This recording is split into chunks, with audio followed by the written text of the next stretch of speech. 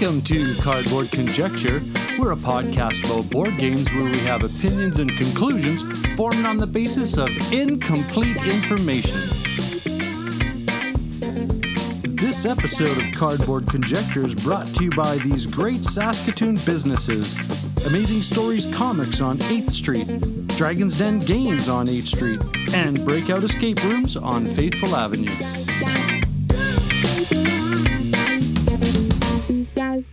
Welcome to Cardboard Conjecture. I'm your host, Norm. I'm Ryan. I'm Ian. And on this episode, of course, our favorite little segment of thinking, doing, playing board games. And Ryan, what's up? We're going to be continuing the mechanics series, which has been gaining some kind of ground here. And my mechanism that I like to talk about is going to be variable player powers. Da, da, da. Cardboard Conjecture is proudly sponsored by Amazing Stories Comics on 8th Street in Saskatoon. They're the winner of the Joe Shuster Award for Best Comic Book Store in Canada, and they were also nominated in 2016 for the U.S. Eisner Spirit of Comics Retailer Award presented at Comic-Con. Amazing Stories' amazing collection of comic books, board games, puzzles, and collectibles can be found in their store or on their new online website. And we're back. This is Cardboard Conjecture. We're going into our little banters of thinking, doing, playing board games, and I'll get this going off the go here. I'll get dibs. I got dibs. I'm going to talk about Descent 2nd Edition with the Solo app. Now, I'm going to use the word caveat. I have Lord of the Rings, Journeys in Middle-earth, I believe. Did I get it right? Wrong? Yep. I always get that one mixed up. In Middle-earth. So, but I've heard everybody talk such good things about Descent and how it was such, it was the foundation of a lot of this app-driven solo play. And so, of course, I'm, easily swayed when it comes to buying board games. So I picked it up. I played, according to the Steam app, I've played 17 hours of it. Wow. Great. Yeah. And it's everything is, I'm going to sound like a Lego movie. Everything's awesome about it. And everybody now hates you because they got that song stuck in their head. Yay! We'll play it on the outro music. But this, of course, everything for me now is about solo gaming until we can, get out and play with other people. But it's the engine. I was very familiar because, like I said, with Lord of the Rings, very same app-driven engine, integrated with a little slightly different theme, right? I mean, it's still, both of them are still dungeon diving, and but Lord of the Rings, of course, with the IP it has. This one did not fail at all in my appreciation of it. Very difficult, very, very, and this one too, like Lord of the Rings, if you fail a mission, you keep going. The story keeps going. This one, you're done. Time to start over. You suck. And it's very much to me like that video game. I can't get past that level, right? Right. I mean, same thing. I think Gloomhaven is that aspect where it's like you don't carry on unless you're successful. So I like that one. And the minis are awesome. And so I don't know if it's that whole honeymoon syndrome thing, but I'm really digging it. I like it a lot. It does everything that I want it to do. So that being said, I know, Ryan, that you might have had this game before. I did, and then I didn't for some reason. We just never got it to the table. I think I traded it away well before the app came to be a thing. Yeah. But Jen and I had fun with it when we just used to play. Like I would play the bad guys, and she'd be playing the heroes, and it was fun for a while. But if we definitely had the app to make it more cooperative, experience. Definitely because I ended up getting Imperial Assault, which is based off of the Descent. Yeah. And Imperial Assault was the first one that came out with the app, and then they said, hey, this was such a success, let's make it for Descent too. Yeah. And it became a success because It just revitalized it. Yeah. just taking away the Overlord player. Yeah. For some reason, people just didn't like if you're going to play Overlord player, just may as well playing Dungeons and Dragons. Yeah. Like, you just may as well just go do that, and let's just play a board game against a AI type of thing. Yeah. But in Imperial Assault, if you fail a mission, you just go into the next mission with a detriment. Mm. So it's the story still continues, but you are now kind of handicapped a little bit at the beginning of the next one. Mm-hmm. Cool. So yeah, that was my little. I mean, I was surprised when it said 17 hours of play. It's like, whoa. Okay, maybe you're right. No, I remember those days. I remember those days. How long is it? How long is one game approximately? Well, one session, like 2 hours. I think I was 3 hours, and then Mel came down and went, bedtime. I was like, I just came down here after supper, and it's already holy moly. Oh, so it's a long game. Okay. Yeah, but it's engaging though. That's what I there's long games that you feel like they're long games. Mm-hmm. And this one, no, man, because you're hopping. Nope. I remember those days in university, and you just plug in Skyrim, and just on a Saturday night, and all of a sudden it's Sunday morning. Holy crap. Yeah. So there we go. Descent 2nd edition with the solo app. I highly recommend it. Okay, moving on. Who wants next? I'll go. All right. I played Glenmore. I don't want to spend too much time on it because I talked about it on the Wednesday podcast, and I've talked about it before on this podcast. But I really like Glenmore. It's a neat little straightforward Euro game. Right? Tile in the same sense of like Carcassonne and Alhambra. It's a tile building game. And you're collecting resources and cashing them in for points or whiskey or other stuff. I really like how you pick the tiles, right? You go around the board, and it's like whoever's last in line gets to keep going until they get caught up. And that's a really neat idea. The Rondel Takedo. Yeah. Yeah, it's pretty cool. It's a really fun game. It doesn't take very long to play. It's like under an hour, I would say. Yeah. I mean, we've been playing 2 players, so I don't see how it would be too much longer with more players, but no, because you still go through the same amount of tiles. It speeds. It's pretty. Yeah. It picks up. Yeah.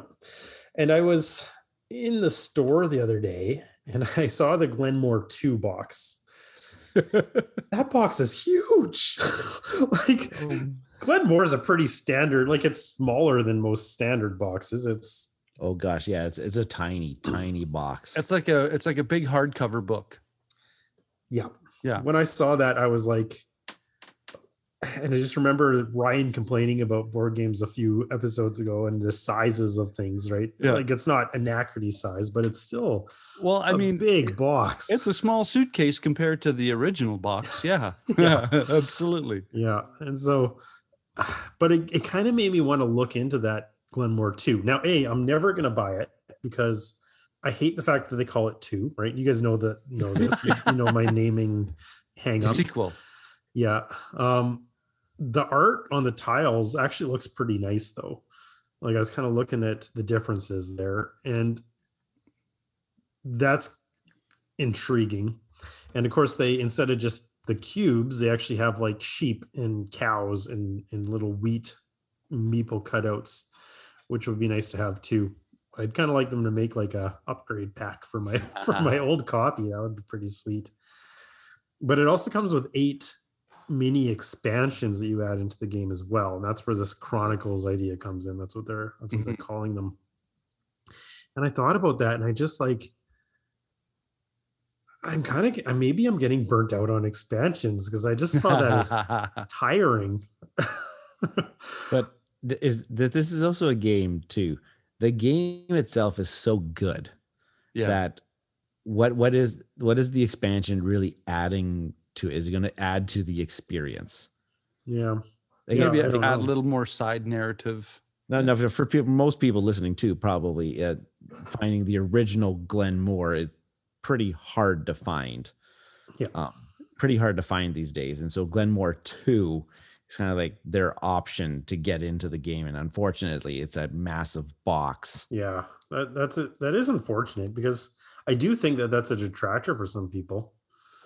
Yeah. Like I don't understand the reasoning behind these massive boxes coming out. Bigger is better. I'm joking. Plus they just had another Kickstarter too, which adds another massive box of modules. And the game. It adds a solo aspect to it. Yeah, one module is a solo. Hey, I'll take it, man. I'll take it. In a heartbeat, I'll take it. Yeah. Go ahead. I do find that I'm playing. There are certain games I actually play less because, and I wonder if it's because of the big box. Like ever since I got that Suburbia big box, we don't play it as much. It's almost like it's like you got to pull this big thing out and then take I don't know. It just seems like it is like a subconscious detractor. That doesn't make any sense because the trays inside that box make the setup so easy. I guess. Like you just like pop, pop, pop, pop, and it's all over there. And it's all set up and ready to go. Go. Yeah. I don't know. It just got me thinking about boxes. That's a conundrum, isn't it? Cardboard conundrum. We did it all over your spot. I'm sorry. Ryan, what you got? Okay. So I got another massive box Kickstarter that just came in just before the weekend here. Kickstarter? You? Really? Yeah. So I got the CMON, I don't even know what you call them nowadays. Marvel United. And this was one that I had mentioned on the, hey, I'm excited to play from 2020 that I haven't had to get a chance because my Kickstarter hadn't arrived yet. So now it's finally come. And holy crap. Ian mentioned it to me. He's like, well, he was looking pictures at it. He's like, wow, this looks like a kid's game. And that's the kind of the main reason I wanted to get it, because it's got these kind of like these cartoonish, chibi looking Marvel superheroes. The minis are really kind of cool. And I wanted to play this with Regan. He's really into superheroes. And as soon as I got it and I pulled out the box, his eyes went, what is that? And we pulled it out. We opened it up and everything. He's like, okay, are we going to play this? And I said, sure. Let me just do a quick skim of the rule book because I hadn't read about the game in quite some time.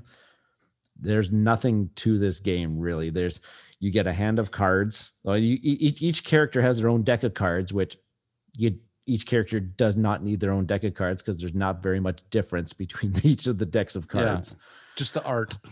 Just the art, and some like Hulk has more punching icons rather than Black Widow has much more moving icons type of thing. But yeah, essentially what you're trying to do is you choose a villain. The base game comes with 3 villains: Red Skull, Taskmaster, and Ultron.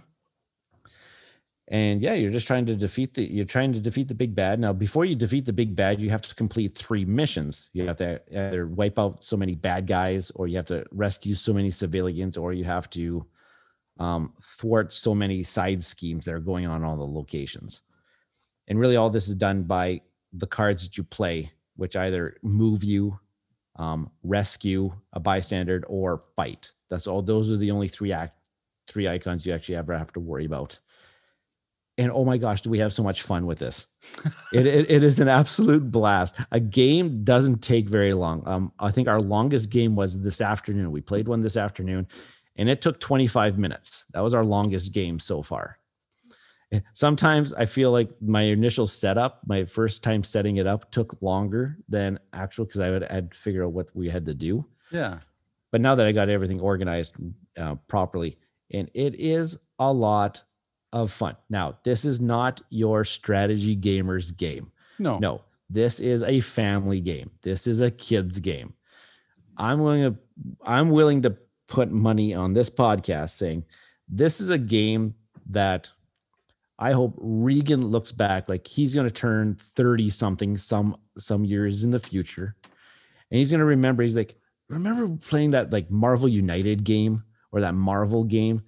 Because I got this feeling that he's going to think about this game in the same way that I used to think about like this old Ninja Turtles game that I played back in like the 80s, or like even like Hero, when we used to play Hero Quest or something like that. I really hope that he develops that nostalgia, because he's just like, and he's like, I got the gameplay all in. I've got all of the expansions there. I've got the base game only comes with 7 heroes and 3 villains.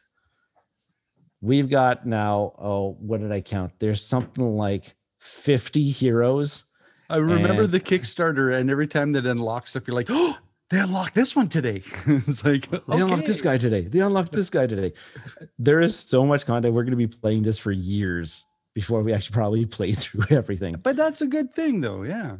Now, Come On did this really wonderful thing after this wave just launched, is that you can go on their website, and I mentioned it in the last episode.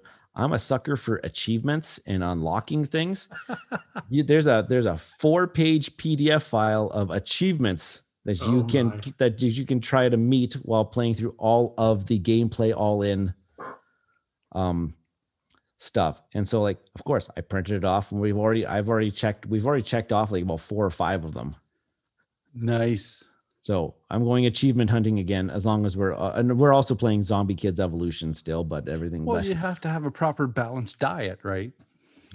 Yeah. I mentioned this to Ian just the other day through text, or maybe it was this morning. I can't even remember anymore, but all of my gaming lately has been Marvel United, Zombie Kids Evolution, and Pokemon the card game.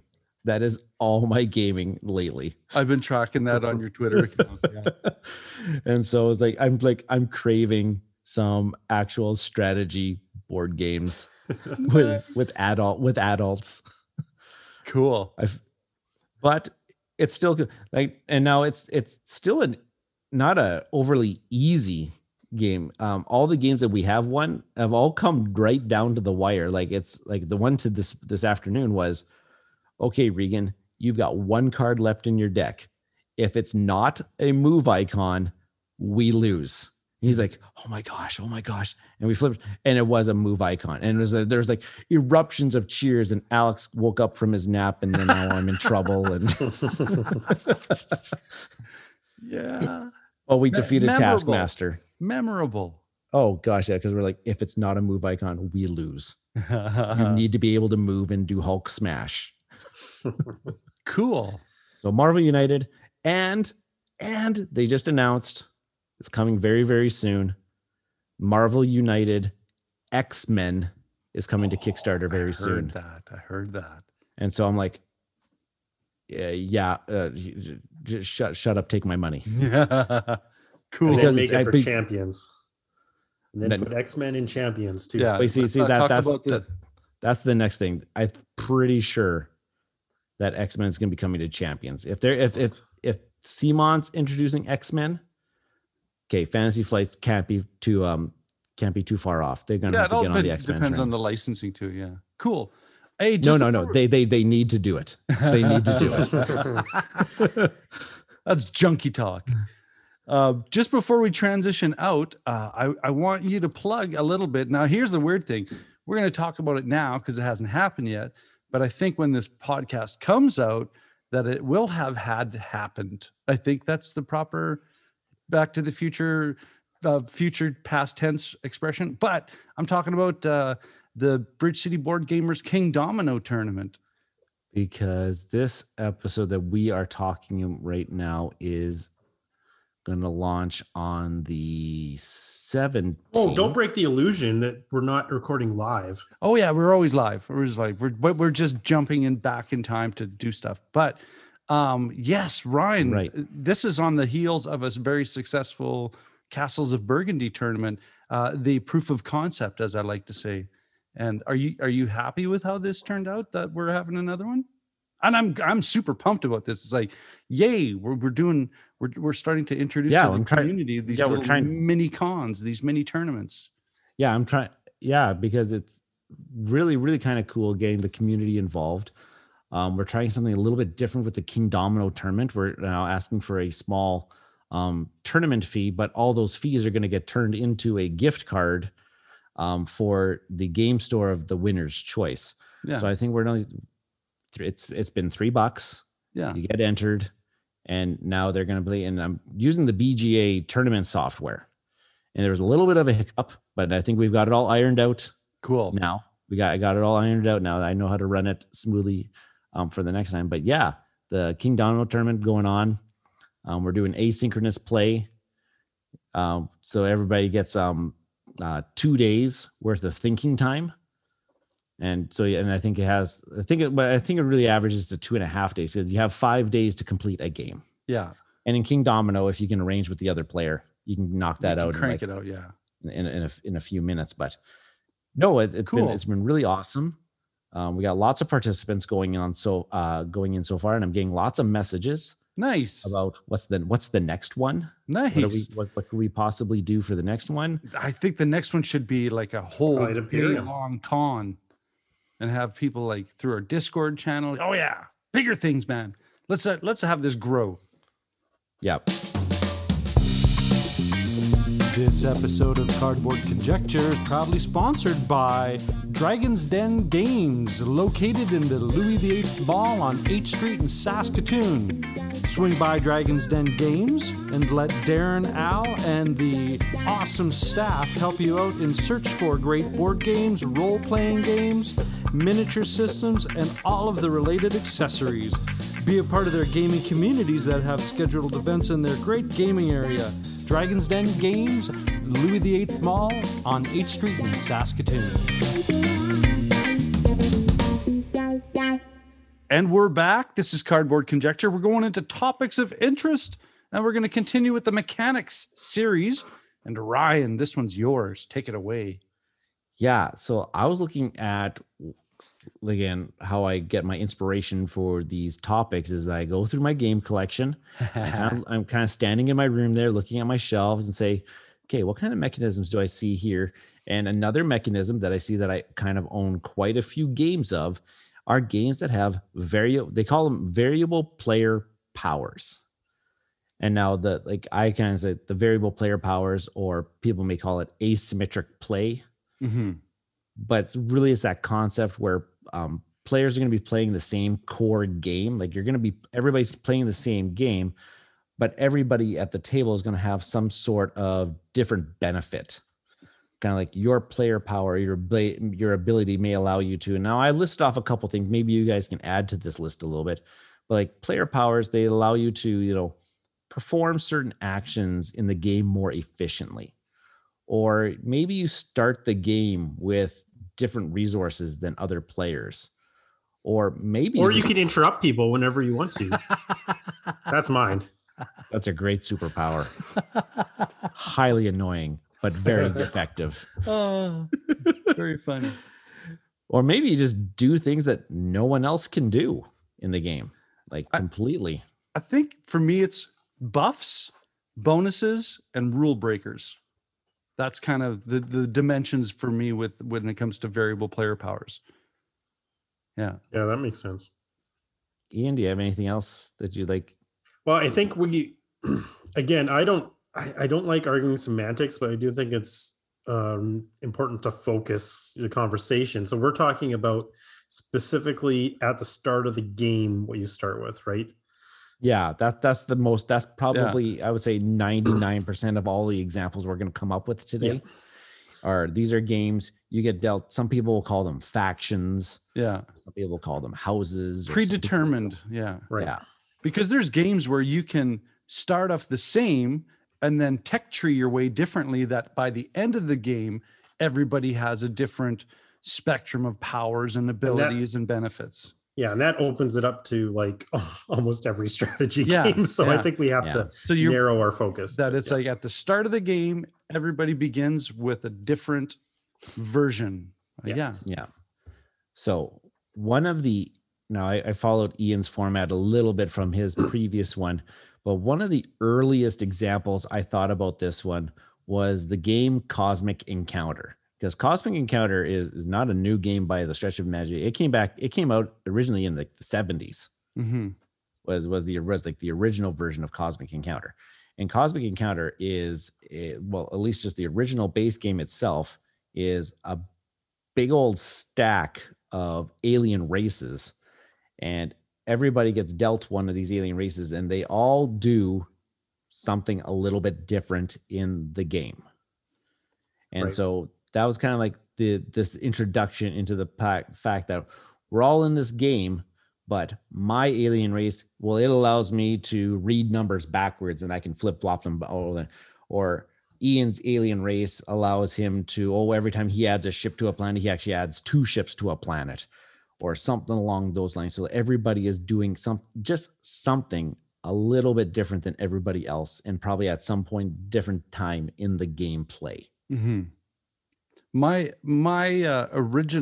first experience with variable player power was a 1979 game called Dune. And I remember playing that as a kid. And when it came out, it popped the back of my head off going, what do you mean? What do you mean I can't do that? And you can, I can do, this is kind of cool. And it changed everything. Like, I mean, this is coming back in an era where you had Monopoly, Payday, Careers, right? It's very kind of very Amera theme. Trash. No, I'm joking. But yeah, so this was came out of left field, and interestingly enough, same designers as Cosmic. Yeah, they are the same designers. Yeah, and what was their famous quote? "Balance is for wimps," or something along those lines. Yeah, yeah, yeah. Cosmic is a great game. It's a chaotic game because of that. Because these powers can just do whatever. But if you're okay with that, if you're comfortable with it, it's fantastic. And I really like the fact that they kind of also at least in later editions, like more recent editions, they leveled off the alien races. Kind of like have like, hey, these are kind of like easier alien races. They're kind of more moderate alien races, and these ones are kind of like the more complex. Yeah, they got the light system, right? Green, yellow, red lights. Yeah.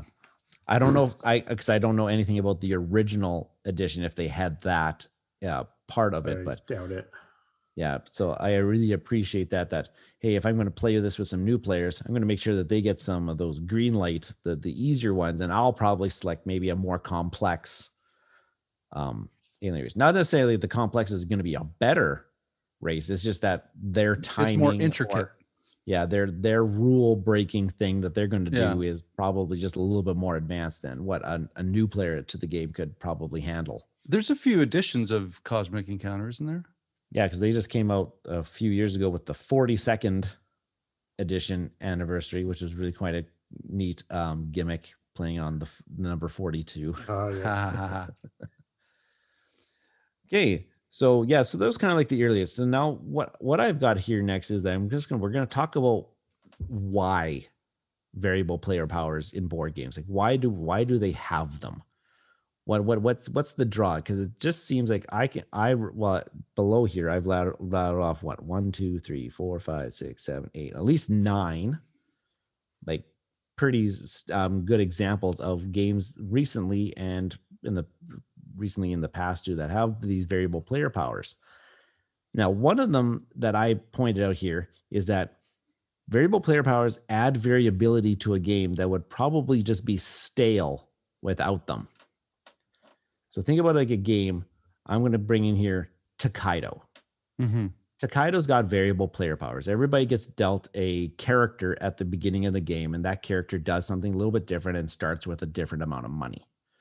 Now imagine playing a game like Tokaido if everybody just got the exact same amount of money at the very beginning and you have no groundbreak. You just go along the trail and collect resources and stuff like that. Would you play that game? See, I don't know that you use the best example because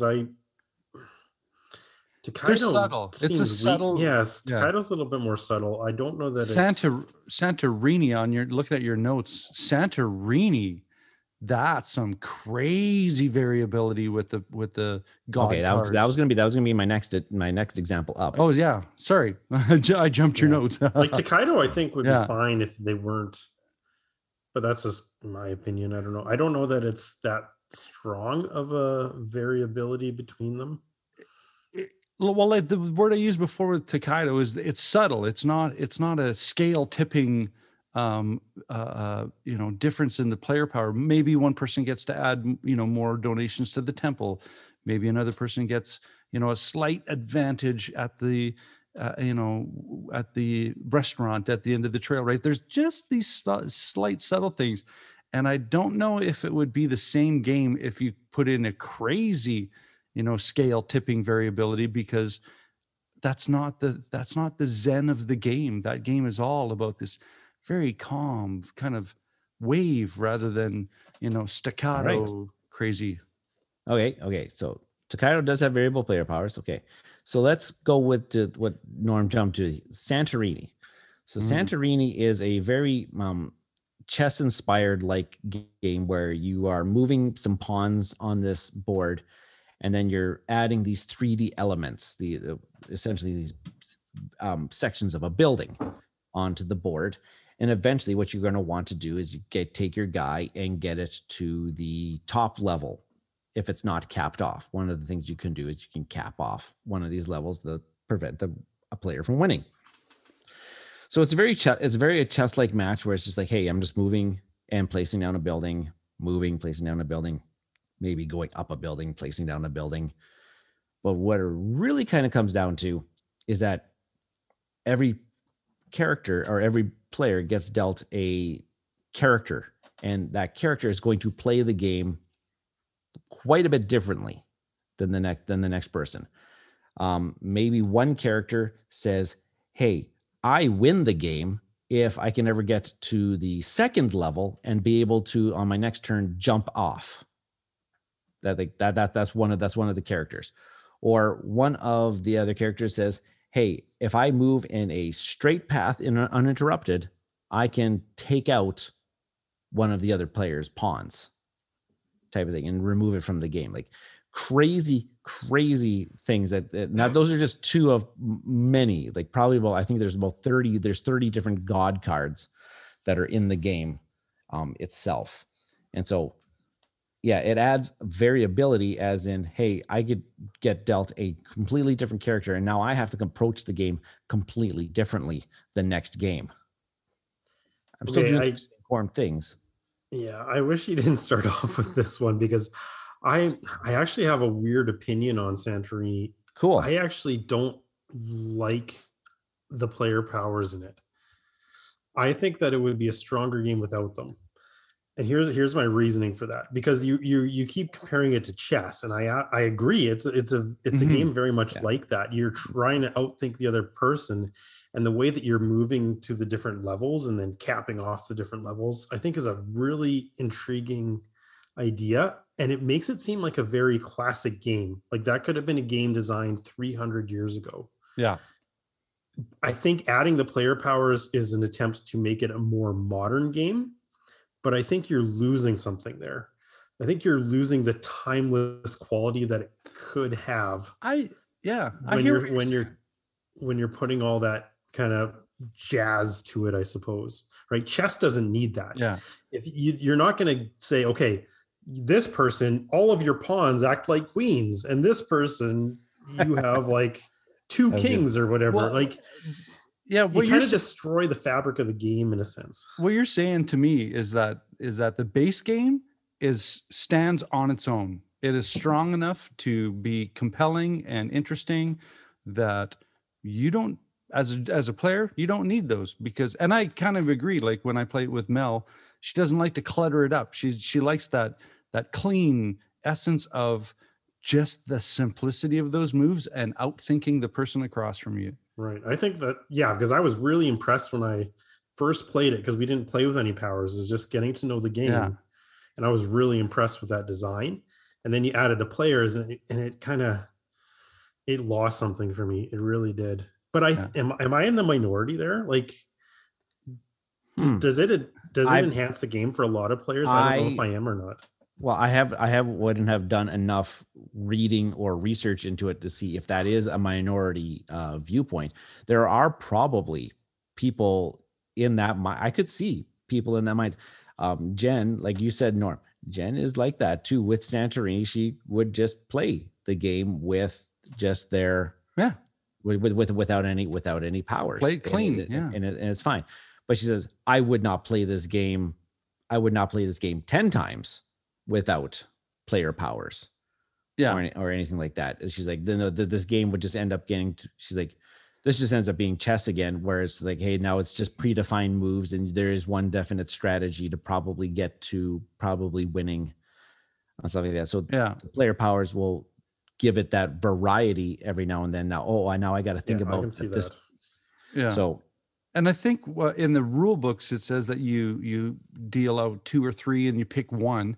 What we've done with Mel and I is I just tell her, hey, just look through it and just grab whatever one you want.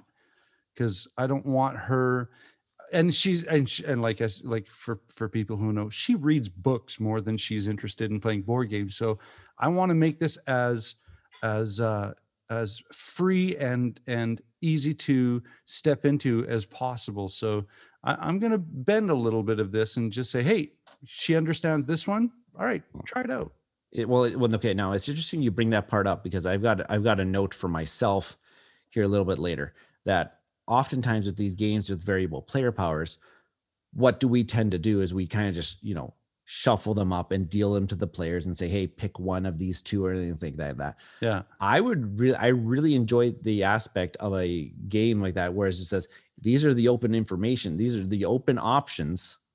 And hey, select the one that you're accustomed to. What one fits your play style? If you've played that game enough, obviously. Yeah. Or that you understand complicitly. Yeah. Yeah. So you can kind of select a power that kind of like represents you as a gamer, maybe. I don't know. That's a point that I had later on. So maybe we'll circle back around to that. Yeah. This episode is proudly supported by the amazing team at Breakout Escape and Board Game Lounge from right here in Saskatoon. Using industry-leading technology, Breakout Escape's escape rooms are all 100% uniquely designed by the team, ensuring their patrons have maximum fun while staying safe. As well, they are a fully licensed board game lounge with over 400 titles to select from to ensure fun for every gamer, new and experienced. Be sure to check them out at breakoutsask.com. At Breakout Escapes and Game Lounge, they believe that life is more fun when you play games.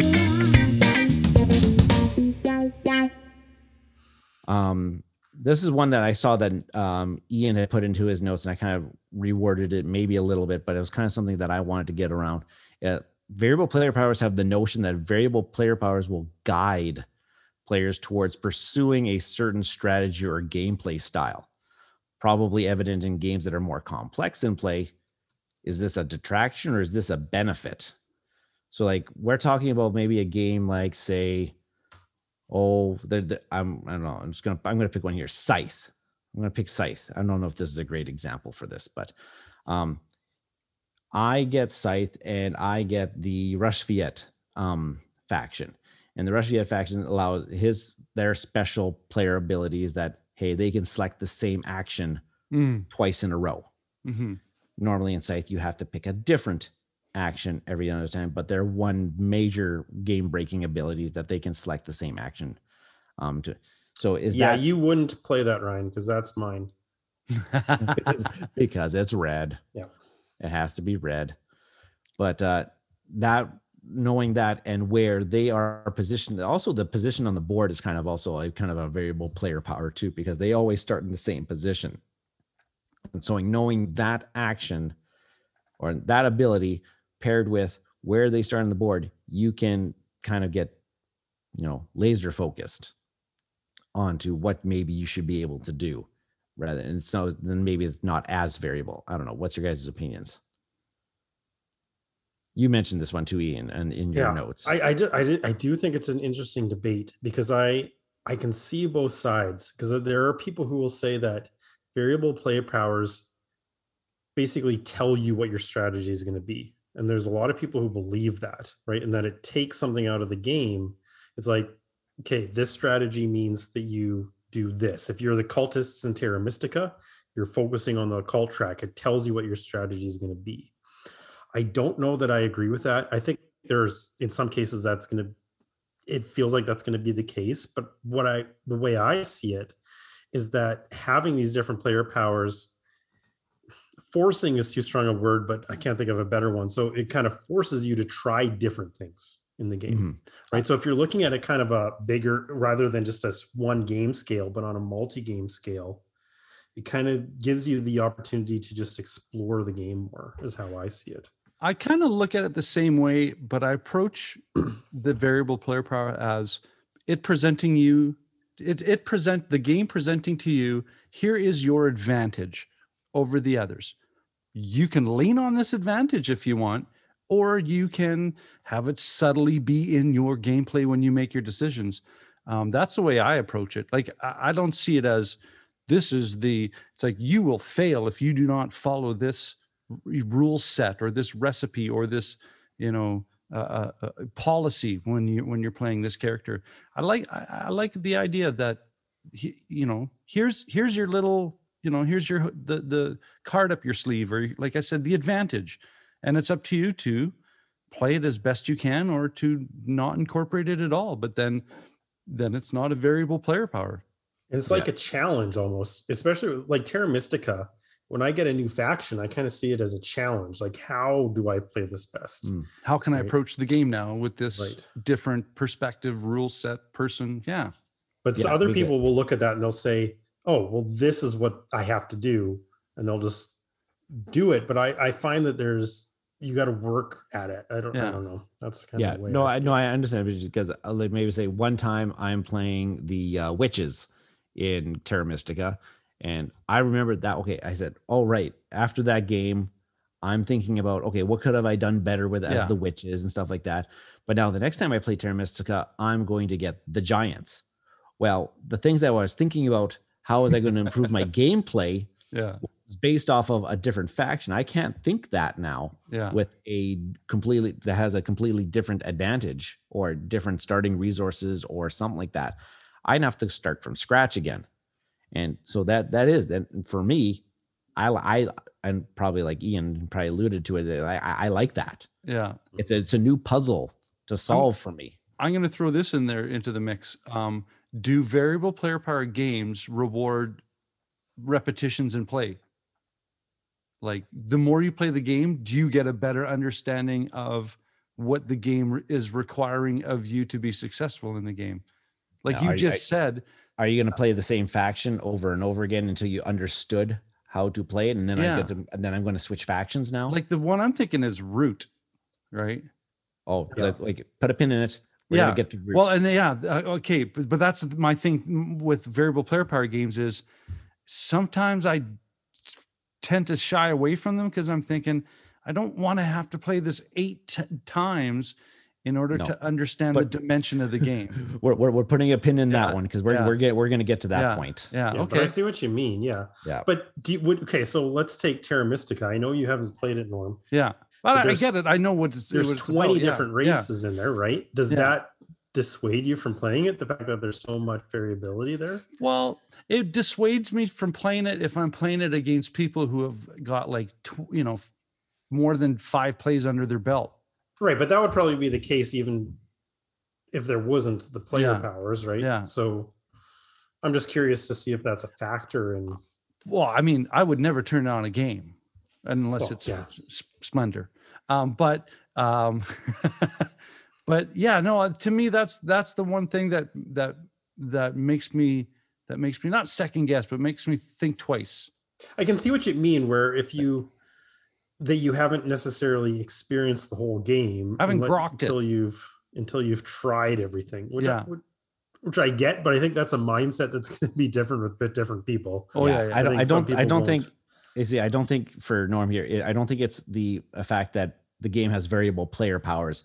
It's a concept that it's a complex game that does reward multiple plays. But it does reward multiple plays. There are core aspects of that game that doesn't matter what faction you're playing, doesn't matter what variable player you have, that there are core aspects that you need to fully understand in order to play that game very well. Yeah.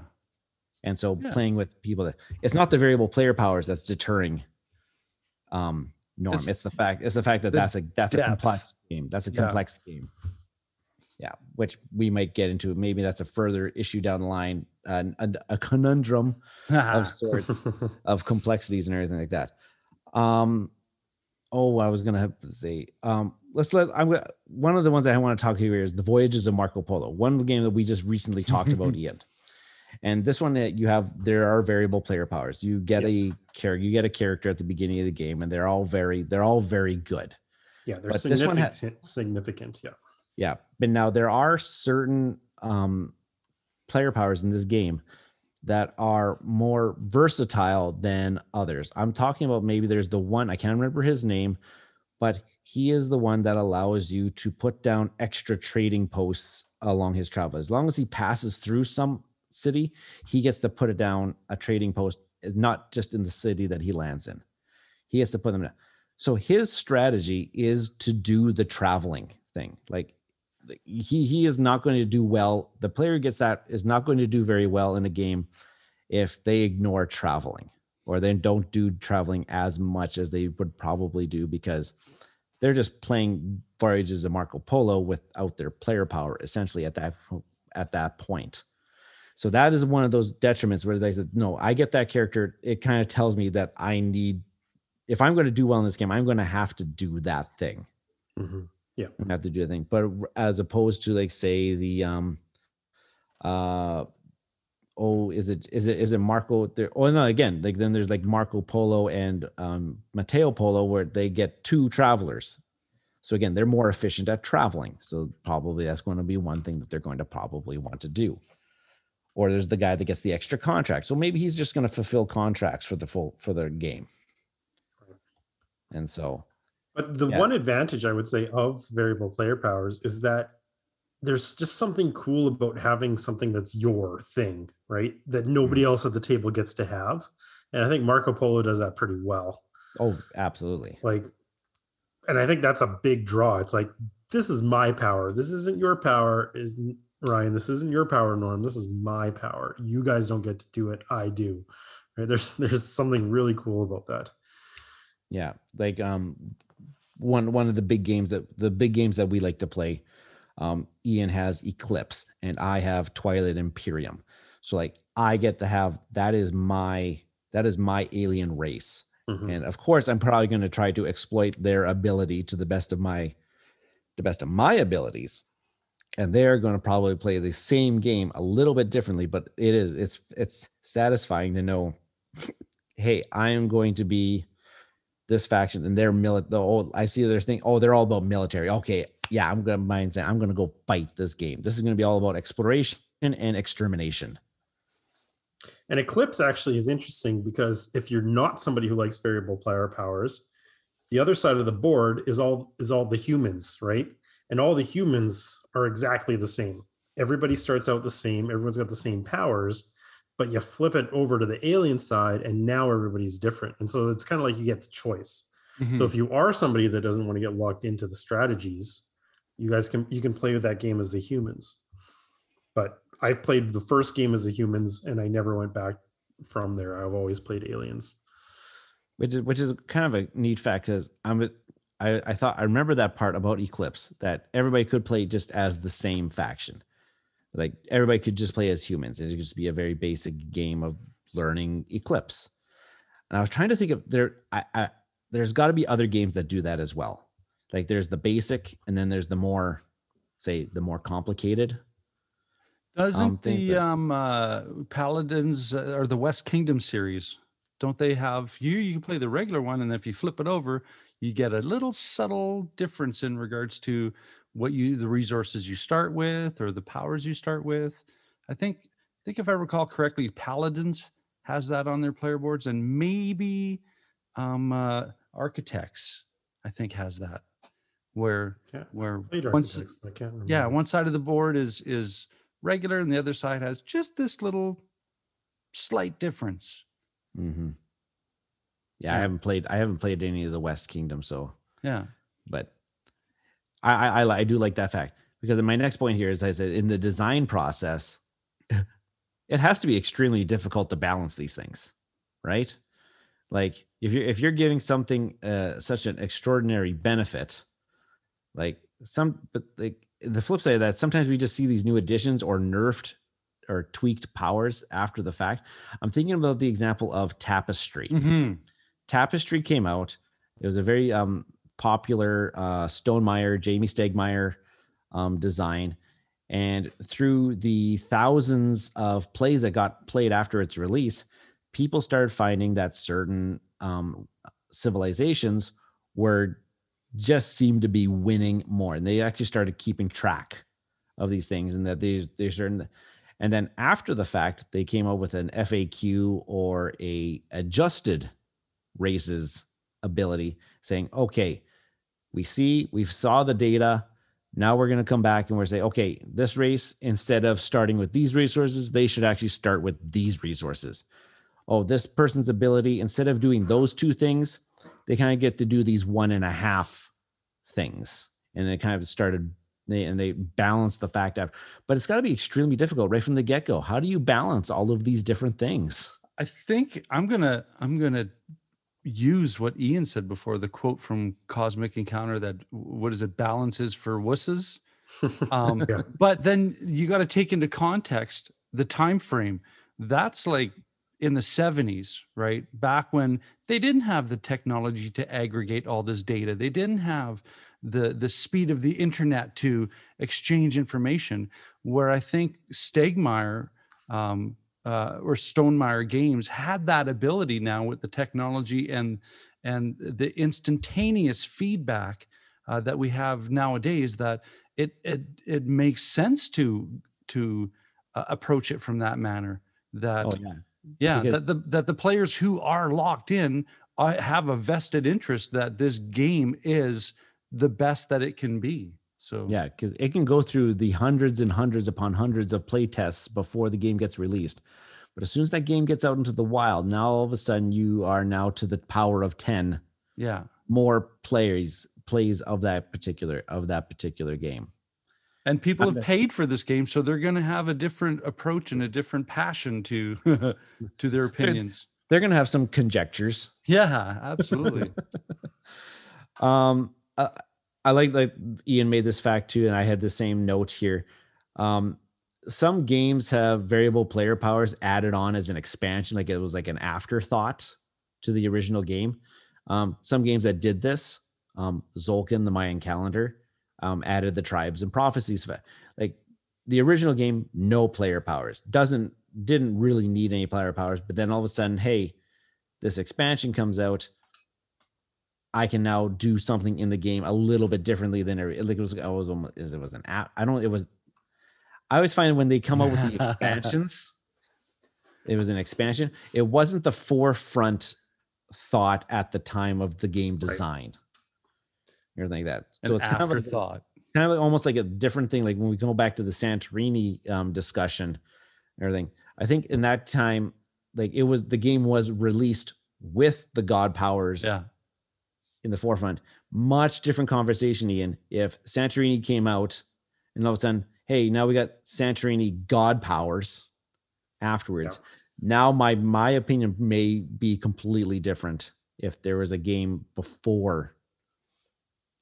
But I don't know. We just kind of mentioned like, hey, is this just like an easy expansion idea? Right. There's some expansion ideas that seem to go around a lot. Like, for example, event decks, right, is something that you'll commonly see in an example, an event that changes the round or whatever. And I think variable player powers is another one. It's just kind of an easy idea that they can use for expansion. Yeah. That said, I do like the Tzolk'in tribes. Mm-hmm. I haven't played with them enough. I think I've only played with them a couple times, but Teotihuacan did the same thing. Underwater Cities did the same thing. I'm pretty sure there's other examples that were not, but it's just the fact that they were an afterthought. One genre of board games that seem to always have variable player powers are the cooperative games. Yeah, it's huge in cooperative games. And this actually makes sense. Probably the notion that everyone can contribute to some unique skill to solve a problem. And giving everybody a specific role is an important piece of that. Yeah. Yeah. Cause I thought about my real world experience of, like, say, when we go to do escape rooms, we all have our special talent. We all have our own talents in solving puzzles. Like, I'm the math guy. I can figure out math things. Ian's got this weird thing where he just knows about like words and letters and their positions in the alphabet. Like that's a weird skill that he has that actually came in handy in the scavenger hunt that we did. Yeah. And like Jen's good at spatial puzzles, and Courtney, she's really good at word puzzles. Like we got like a team that all got a little bit of different something that brings to the table. And I like that what they do with I think that's what they're trying to do with the cooperative games. Spirit Island does a great job of that. Spirit Island is huge when it comes to variable Yeah. player powers. Yeah. Yeah. Mm-hmm.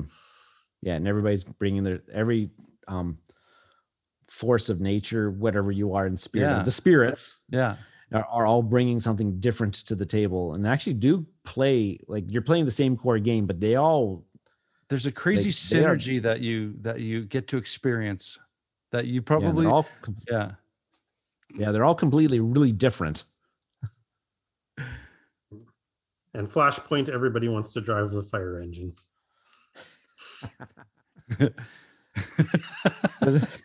That was a really random one, but I thought for a second that was a metaphor, but no, it's not. Okay. No, Although but- then at the same time, does it get boring? Because Ryan, in Pandemic, you always are mostly the medic, right? yeah. It's even in our legacy games. Like, did you get bored of that? Did you want to switch it up? I don't know, but I see, like for me at the point, like I've played the medic so many times, I just know that's my role. I know what I need to do in this game. It is mine. I've owned it for Well, and so that's long. okay. But there would be people out there that would say, "No, I'm the medic again. Like, can I just be somebody else, please? Like, can I be the engineer for once? I would really like to try the engineer." Yeah. We mentioned this off the top of the bat, so we're not really gonna be, but we made mention like some games don't have the defined variable player powers at the start of the game. Rather, the players develop their own abilities throughout the gameplay. Are these really variable player powers? Like we're talking tech trees, tableau building. So we're on the consensus here that that's not really a variable player power if you're developing it over the game. That's another mechanic That's all like on its own. that's like a player engine. Yeah, Yeah. exactly. Yeah. Like I drafted these cards and now I can do these things differently than all the other players. I didn't start that way. I had to build that up. Yeah. But there is an example where players can customize their starting abilities. Right. And what is that example, Ryan? Legacy games. Right. Where we had to do this in Pandemic Legacy, and you mentioned that you had to do it in Risk Legacy Yes. as well. Yeah, you actually get to build your factions over a number of games, which is a pretty cool idea. Yeah. The Eon's End is kind of like that too, where you start off all different, but then as the game goes, you can get even better and more powerful at your differences too. So there's that tech tree aspect to it, but you start off asymmetric. So yeah. Now we'll end off our talk about variable player powers where we're going to take the pin out here, Norm. From a preview. That now some games take the variable player powers way to the extreme. Like we often this is what we refer to as the asymmetric play, where the players playing the game have vastly different things that they are doing and how they do them. They're almost playing completely different games at this point. And the one thing that we talked about here, and the one that you mentioned at the beginning, was root. Yeah. Like there is a kind of a common thing that you're going to be doing in root, which is like ruling clearings, putting down buildings. But me playing as the Marquis de Cat and you playing as the Erie Dynasty, like we're playing completely different games and everything like that. Now, which is a big draw to that game, right? That's the appeal of root. Is that there's a strategy for every different variable player or asymmetric power. Yeah, so it is a draw, and it's one thing that I really love about it. It's also one thing that I really hate about root, because when I have to teach root, if I ever had to teach root again, which will probably come up in the future at some point in time, I'm essentially, if we're going to play a 4-player game of root, I've got to teach 4 different games of root like, and so I'm going to teach Ian how to play the Marquis de Cat. This is Yeah. what okay, Ian, okay, everybody else just tune out for a little bit. I'm going to tell Ian how to play the game. Okay, Ian, you got that? Okay, good. Read over your player board again about 5 more times. And now I'm going to go on to the next person. Okay, everybody tune out. I'm going to talk to Kim now. Okay, Yeah. Kim, this is what you're doing. And like the teach of Root is excruciating. I was going to use the same word. But once everybody there, now this is the beauty of it. Once everybody is get into the system, oh my gosh, it's beautiful. Yeah, there's a big cost benefit. You put the time in, then yes. You gotta get over that initial hump, and I don't know that can be a deterrent to a lot of different people. Like teaching Root, Yeah. your very first game of Root is going to be frustrating to the beyond belief. Yeah. And then the next time you play Root, well, you hopefully you get the same faction again, because And the same group of you- players. at the same group of players. Yeah. Oh, see, and I'm the kind of person that if I play the cats one time, I want something different the next Yeah, time. me too. Yeah. I want to do. I actually went through when I was first starting to play Terra Mystica. I made a conscious choice not to play a faction twice until I played all 20 at least once. And how do you do I did. I never doubled up until Still working on it. they were all played once, and now I'm on to the second round for all of them. Wow, that's crazy. See, and I'm of the mindset I was like, okay, that was my learning game. Okay, now I want to play that same thing again. I want to see if I can do it a little bit better now. So I'm always like, see, I'm starting to get into the mindset where I always want to play something at least 2 or 3 times. And that's not necessarily I have a player power 2 or 3 times in a row. It's like I want to play a board game 2 or 3 times in a row now. Just like, hey, the first one was like, hey, refreshing the rules. Okay, now the next 2 are going to be like, hey, okay, I remember what the rules are now. Mhm. I don't know. It's kind of like a little switch that's kind of went off in my brain lately. And now I've kind of like, okay, now if I have a player power, I want to make sure I play that thing at least 2 or 3 times. So now, okay, I understand this one now. Okay, now I can go on to the next one. Yeah. I don't know. It's Well, like the that. root especially, because yeah, it is like learning a new game because it is so different. I think when I play Root, I'm just as entertained as watching how someone else plays a faction that I'm familiar with and how they interpret the rule set and how they strategically,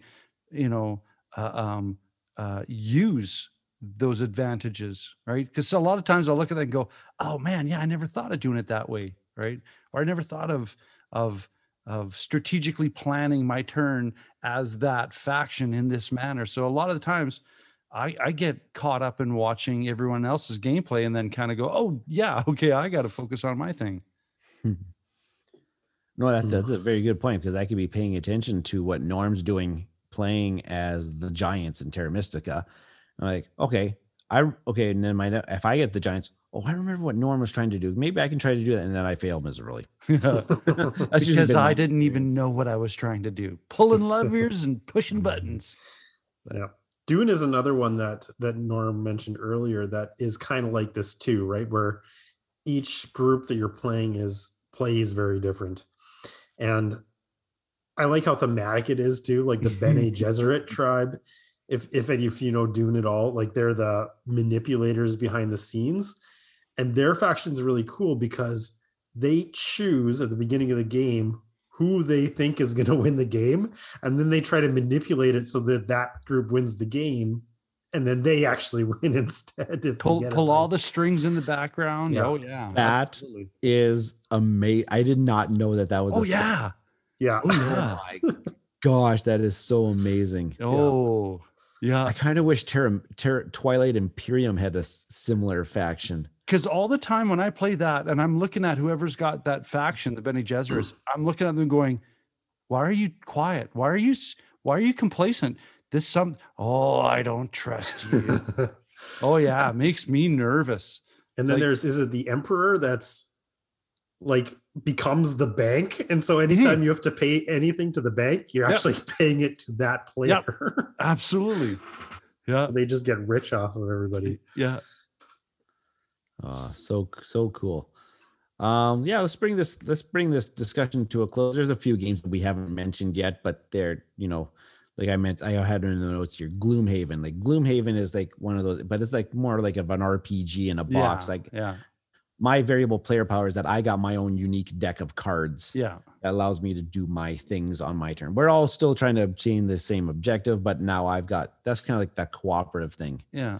But mechanically speaking, it's the same situation if you break it down as like Terra Mystica. You're able to do something that's way different than everybody else. So yeah. Well, I think it's become very ubiquitous in games right now too. Like a lot of games do it, but it's kind of the scale, right? How much do they go to the root scale, or is it a weaker version? And I think there's like I can think of Merchants and Marauders has different captains. Seven Wonders has the different boards. Mm-hmm. But those are all just like we mentioned earlier, subtle. They're very subtle. Like but Terraforming Mars. Yeah. There's a big range of how variable these player powers are going to be. Cool. Well, I like that. Hey, does anybody have anything else? Any other games that you're dying to mention, Ryan? It's like variable host player powers. Anyone got something different to add? Anybody got something different? Bueller? I think I talked about all the ones that I wanted to talk about. Well, I think you hit a good spectrum of games and styles and the differentiation of a tech tree is not a variable player power. It's a player engine. I think Ian was trying to get me to mention Shadows over Camelot because he wants to rub it in my face that I can't read. So how do you play that game again? Oh, so many backstories. There you go. Well, if you've made it this far, before I get into that, Ryan, did you want to close this out any differently? Nope. I think we're variable enough. And that brings we all bring our own powers to the show, and that brings some variety to the ending. That being said, thank you very much for making it all the way to the closing segment. I'm your host, Norm. I'm Ryan. I'm Ian. And variably speaking, we'll sometimes maybe catch you later. What?